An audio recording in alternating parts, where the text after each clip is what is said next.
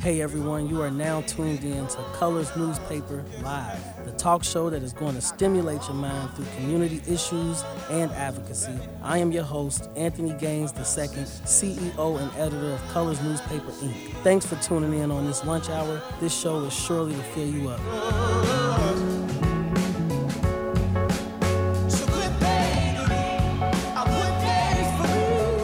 Good afternoon, everyone. Thank you for tuning in to The Boomer and the Millennial, once again brought to you by Colors Newspaper Inc., right here on Louisville's favorite gospel station, 1240 AM WLLV. I am your host. Well, I'm half of your host here, Anthony Gaines II, sitting here with the revered and wise Doc Robinson. How's it going, Doc? How you doing? I'm the other half of this platform. Good afternoon. Did you bring the sunshine in with you? I brought the sunshine. I done brought it all, man. I'm ready. I've been looking forward to this episode. I look forward to this every week. Let's rumble, young man. Let's rumble. Yes, sir. Yes, sir. So like we said, we thank you all for tuning back in for another fantastic episode. And what we like to do on this show is we like to bring thought-provoking content. You know, like I always say, we don't have all the answers, but we can start the conversation, get you all tuned in with the conversation, the dialogue. And then we're going to give you perspectives from the boomer and from the millennial. So we got a great show for you.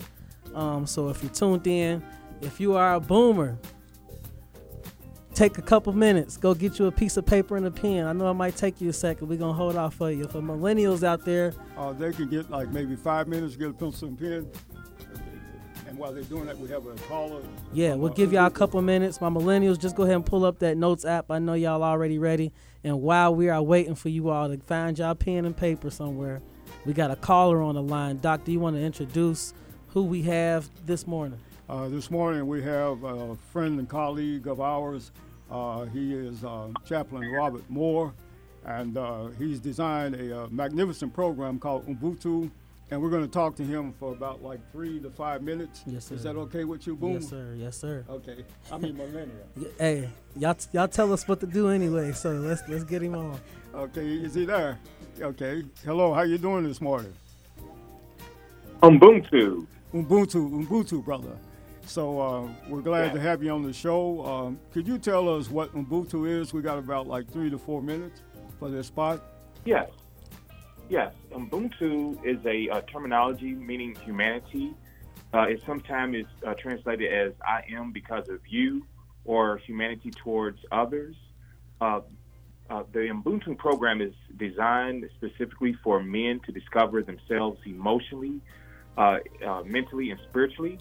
It's held here at the Goodwill at the East Broadway location at 909 East Broadway. Right. The Ubuntu sessions is a safe place for men to become authentically and holistically themselves, to become better men for their family, community, and most importantly for one another and for themselves. Yes. And so we meet. Go ahead. I'm sorry. Chaplain Moore. Then, what days does Ubuntu meet? And specifically, is there a phone number? Could you give us the days that they meet and the phone number? Yes. So the Ubuntu Men's Group meet every Saturday here at Goodwill at 909 East Broadway from 11:30 to 1 o'clock. And they can reach out to me, Chaplain Rob, at 502-308-0788. So is this a safe place for, especially an African-American male, to be authentic in his sharing his experience? Is it a safe place? Most definitely. Yeah, it's definitely a safe space and place for men overall, and specifically for African-American men to come to just to decompress. Okay. I believe that, one of the reasons why it's so much that's going out here in the streets and so many young brothers, as I always tell people that as men, and particularly as black men, we've been taught to become Superman, but deep down inside we're Mickey Mouse. But as they come here go ahead.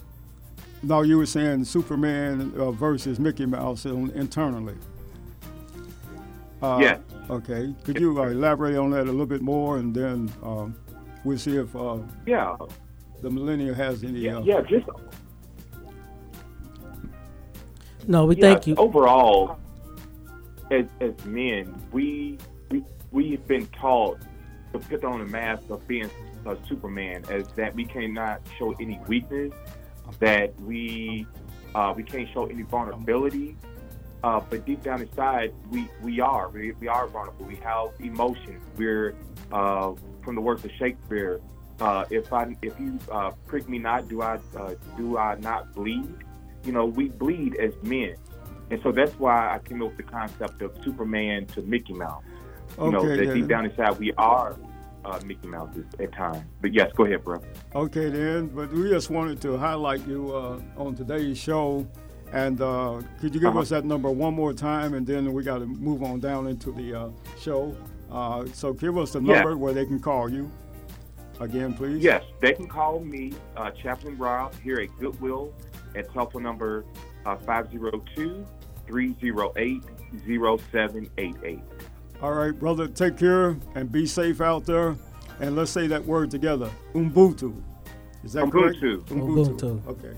Yes, sir, Ubuntu. Ubuntu. Take care. Because we are. We are. Okay, take care, brother. Thank you. Yeah, we really appreciate that, Chaplain Rob. I became a fan of the term Ubuntu probably about a year ago. I just got hip to it. Oh, yeah. I am because we are. We are, yeah. And I learned it from a couple NBA basketball teams use that as a theme for their season, trying to get to the championship, and I introduced it to my wife and my family, and we use that in our day-to-day lives as something to go by. So make sure you all, if you're interested, you know a young man that wants to get into that program, reach out to Chaplain Rob at the Goodwill. So back in, we know we got a short show here on the Boomer and the Millennial. And if you've been tuned in the last couple of weeks, you know we've been dissecting the book, The Miseducation of the Negro. And we've been taking it chapter by chapter. We've been getting great feedback, great people to call in on the conversation, talking to us on social media. And we started with the first chapter, which was the seed of trouble. The seed of trouble, the first week. Last week was how we missed the mark. And then this week we are going to dive into how we drifted away from the truth. And if you've been tuned in, we've been going over everything from the Emancipation Proclamation, freedmen after that time, classical versus practical education in those moments. And today we're going to dive into how we drifted away from the truth. So I'm just going to give everybody listening a little short summary of what chapter 3 was about. Then I'm going to swing it to Doc because he's been working on some great notes and insights that I think you all going to want to hear about this chapter. But in chapter 3 of The Miseducation of the Negro, written by Carter G. Woodson, Woodson argues that whether in science, history, or literature, whites in America have been taught that their cultural contributions to American society were superior to those of black. So the school system is teaching us like that. And this type of teaching, he believes, has built in whites a race hate of the Negro, and then the Negroes contempt for themselves. Right. I'm going to say that because it might have been choppy. So this type of teaching, he believes, has built in whites a race hate of the Negro, and then the Negroes contempt for themselves. And this is one of the main themes of Woodson's book. If you distort a people's history, you will eventually distort a people's future. The perpetuation of inaccuracies in the historical record, which elevated European culture and denigrated that of Africans, was a grave injustice. And that's what he talks about in this chapter, and he gives several different examples. So, Doc, you know, what did you get out of this chapter? I just want to amplify what you said. If you distort a people's history, you will eventually distort a people's future. Somewhere I saw a protest sign, and the sign said, "The system isn't broke, it was designed that way." And so what I get out of chapter 3 is how we drifted away from the truth is, in that chapter he talks about the workers who came after the Civil War and the slaves were free. He said the people who were trying to help the freed slaves had more enthusiasm than knowledge. They had little understanding of the task before them. So they had the enthusiasm, but they didn't have the platform. They didn't have the knowledge. And we see that happening today in our public school systems when we have other teachers trying to teach our young people, especially African-American males. The second thing I want to bring to your attention is the fact that Brother Woodson said they had more of an effort of social uplift. Okay, so they wanted to uplift us socially than they had actual education. So we needed the education, right, to educe from the experience, okay? The other thing was, he said the aim was to transform, okay, that's a very important word, to transform the Negro instead of develop them. So transform to me means like they wanted to teach us how to become like them. All right, like what Muhammad Ali said one time, I can't be who you want me to be. I have to be myself. Another thing is that the friends of the Negro, they were ill-taught themselves, so they didn't know anything about us. And so how, if you don't know anything about somebody, how can you consider the matter in trying to help them? And the fourth thing I pulled out is design, the social construct. So if you look at all this, Brother Gaines, you would see that this whole thing was a mismatch. The opportunity was there, but the presentation of help was deficit. Would you agree with that? 100%, 100%. And that piggybacks off of last week's chapter, how we missed the mark. Right. Because obviously the mark was missed, but like you said, you got to look at the times, the historical context. Right. In that time period after the Emancipation Proclamation, when slaves were freed, right. It's, something's got to happen fast. Oh, and we had to do, what we could do with what we were what presenting. What we had. And then look at the whole context of the matter. The fourth thing was the design and control of planning. So they just took over everything. They colonized still yet. They just took over everything. They planned everything, and they paid less attention to what? The Asian American or they paid less attention to the Native American. They paid definitely less attention to the brown, and they paid practically no attention to who? The blacks. So the black were on the bottom of the racial hierarchy. And I question myself, why does a racial hierarchy have to exist if we all created in the image of God? So this shows thematically that there's something definitely wrong, okay? I have some other notes. If we look at what Woodson was doing, it was the examination of Negro from sciences. They borrowed that. They control that. If you ever go to the ER, you have an emergency. If you go to a hospital waiting room, you will ask yourself, you see all the essential workers, right?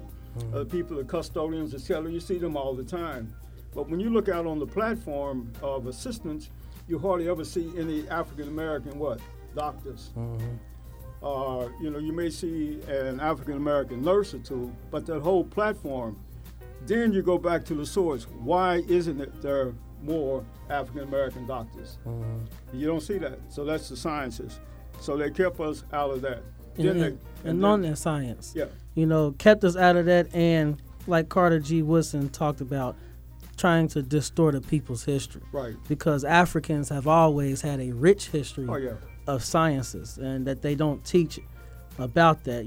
Africans, when it came to embalming, right. Embalming was a practice that was done by the Africans, and people wondered how it was done. Right. The different monuments in Africa, like the pyramids, people today still can't even figure out how to replicate some of those monuments. So when you look at that, it just goes to show you, and it gives you visual evidence of how the American education system has distorted black people's history when it comes to science, history, or literature, and that's just on the science part. And then like you mentioned, history, right?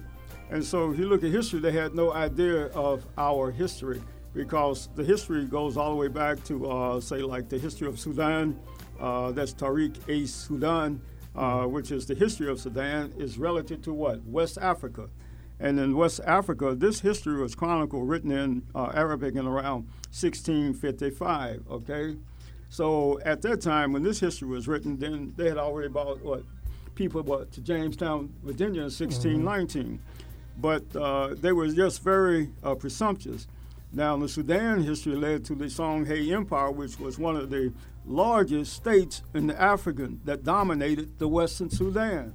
So you were trying to discount and lower and debase a people who already had a history in science, in medicine, etc., and literature.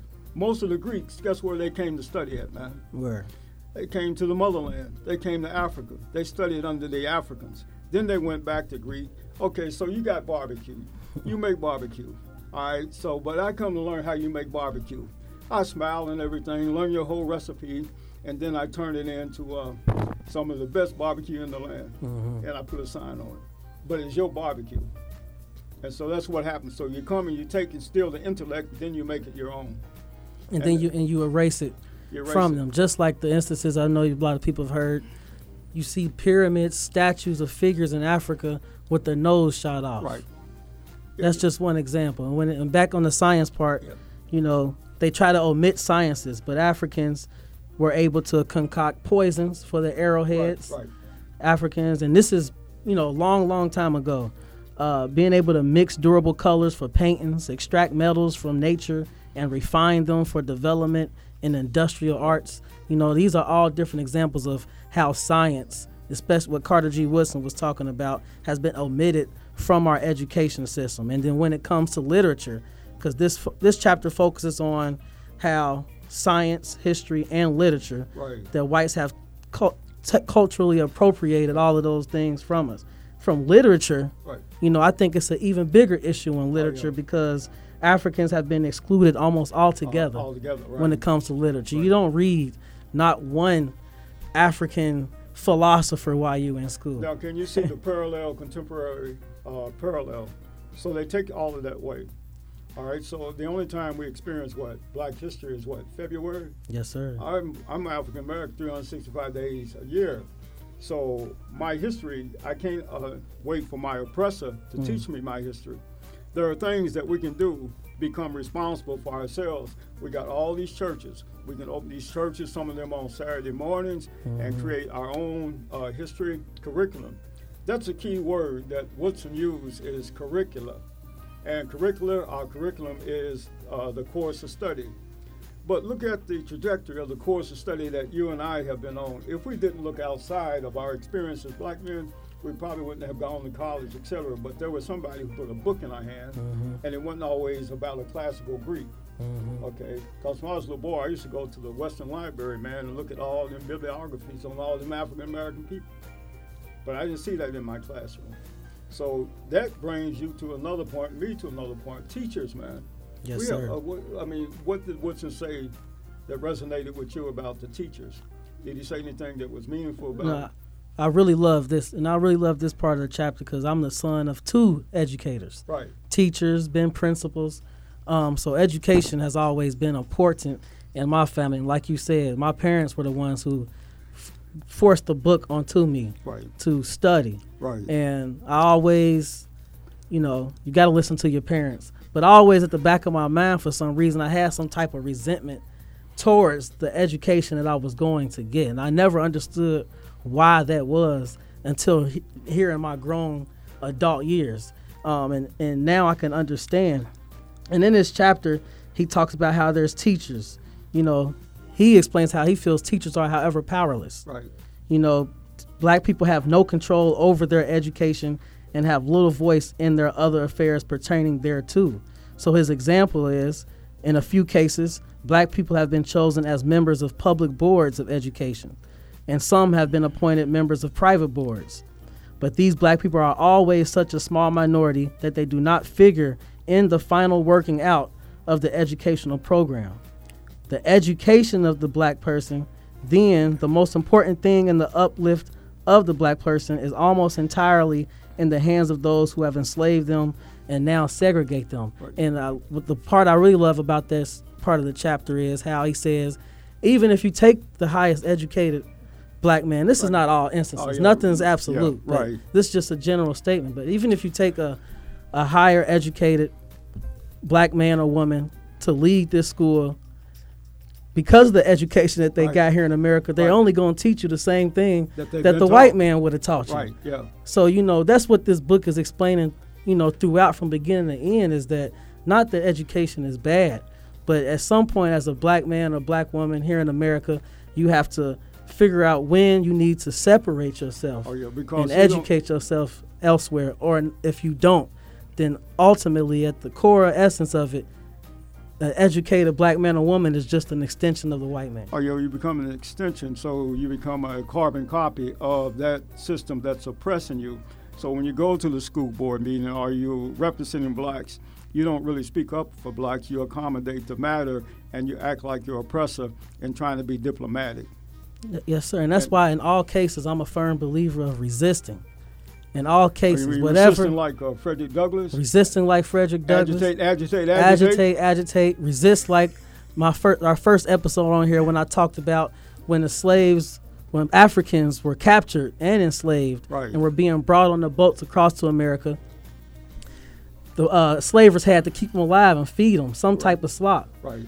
These Africans couldn't speak the same language. They didn't understand what was going on, but they knew the one thing they could do was still resist eating the food that they was putting up to their mouth. That was the only power they had.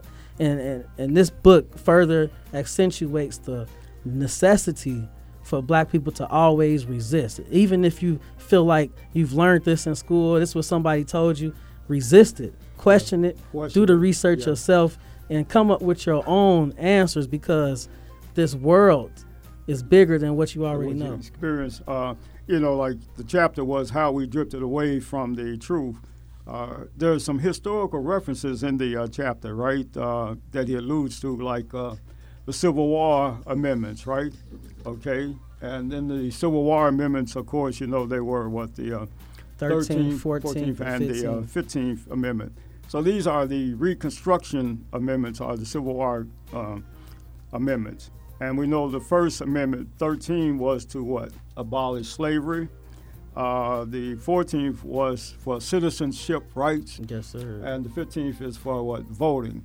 Yes, and so he kind of looks at these, but these became matters are concerned for some Southerners to want to what? Nullify. Can you imagine that? They want to rescind that so they can block and become an obstruction to the power and rise of black people. The other thing is that they had was the black codes. And I know you understand this, that the black codes were really black laws.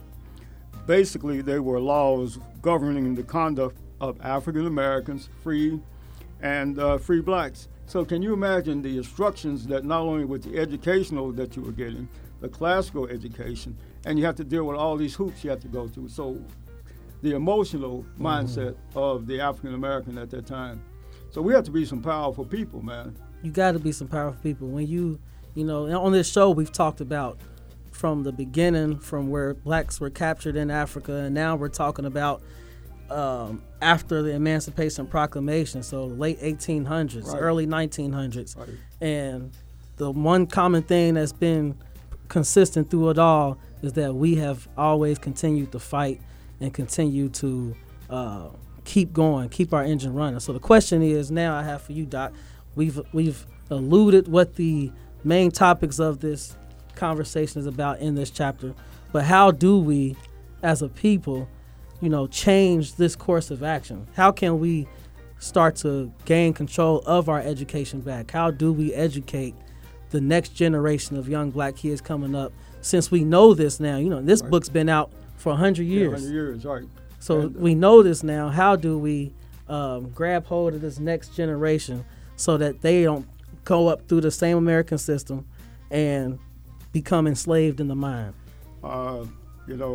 This is book, like you say, 100 years or so. Dr. King will raise the same question: where do we go from here? Number one, I think we must reclaim ownership.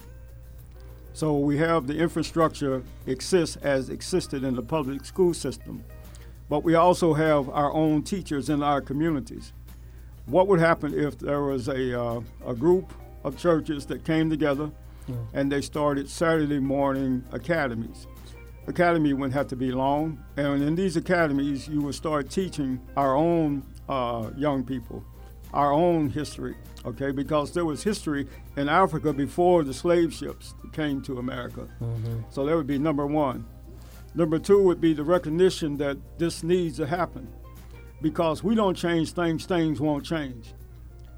If we don't change things, things won't change. Mm. So we do not need to participate anymore in the matter of our own self-colonization. So we claim ownership. Our leaders become more responsible to the constituency that they represent. I mean, we all are somebody's descendant from a slave ship. And so it's no matter, I can try to be your friend all day long. If you don't want to be my friend, ain't no sense to me keep trying to, get you to be my friend. So in me doing that, I'm wasting energy. So I need to go and create my own. And if we can collaborate at some point, then good. But in the meantime, we got children to take care of. We got young men that need to be saved in our streets. We need voices that speak up, but not only in resistance, but let's turn around and look at our own selves in the mirror. What can we do? We can start cleaning up our neighborhoods. You don't need nobody to tell you how to clean up your neighborhood. We can start standing up like men in the sense that we take the responsibility. Economically. So we can do things economically. If I don't have a job, I get me 3 lawnmowers. I create me a business.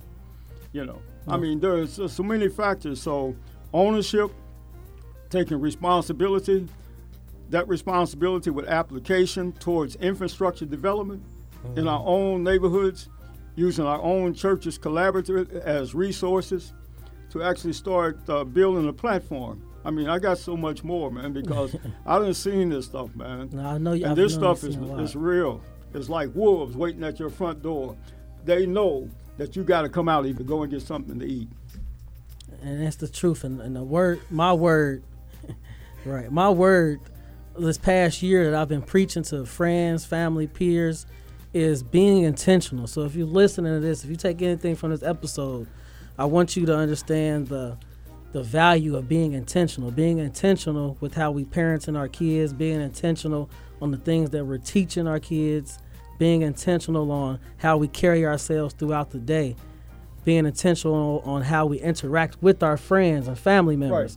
Right. We have to be more intentional with what we are trying to do in this life, and that's how we will get the results. And if you're asking, how does Colors Inc., how does Colors newspaper contribute to the things that we're talking about? Right. One, we have Colors newspaper, which we have a fresh new copy out right now. So stop by your local black-owned business to get your latest issue of Colors newspaper. And this newspaper is a platform that we use to give a voice to black people in the city of Louisville. We have teachers that write in there, residents of the West End that write in there, ministers. Doc Robinson here, our very own, the hood professor, writes in there. And this is a platform that we use to be able to communicate with each other, because I believe in communication is that first step of us strategizing so we can be more intentional. Also, every third Saturday of the month, we have these community meetings, which we will pick back up next month. Summer break is over with now. So we have these community meetings every third Saturday, and every month we have a different topic. One topic might be financial literacy. The next topic might be what we talked about today, understanding our own culture and history. There's different ways and different platforms, so make sure you follow us on Facebook and Instagram at Colors Newspaper so you can stay in tune with the different programs that we have out. Can I read this or say this in about 30 seconds? Yes, sir. To sing I Too Sing America by Langston Hughes. He goes like this. I too sing America. I am the darker brother. They send me to eat in the kitchen when company comes, but I laugh and eat well and grow strong. Tomorrow I'll be able to sit at the table. When company comes, nobody dare say to me, eat in the kitchen. Then, besides, they'll see how beautiful we are, and they will be ashamed. And we too sing America. Beautiful, beautiful. We've run out of time today. I hope you all got something out of here, got some good notes. We will see you all next Wednesday at the same time right here on WLLV, Louisville's favorite gospel radio station.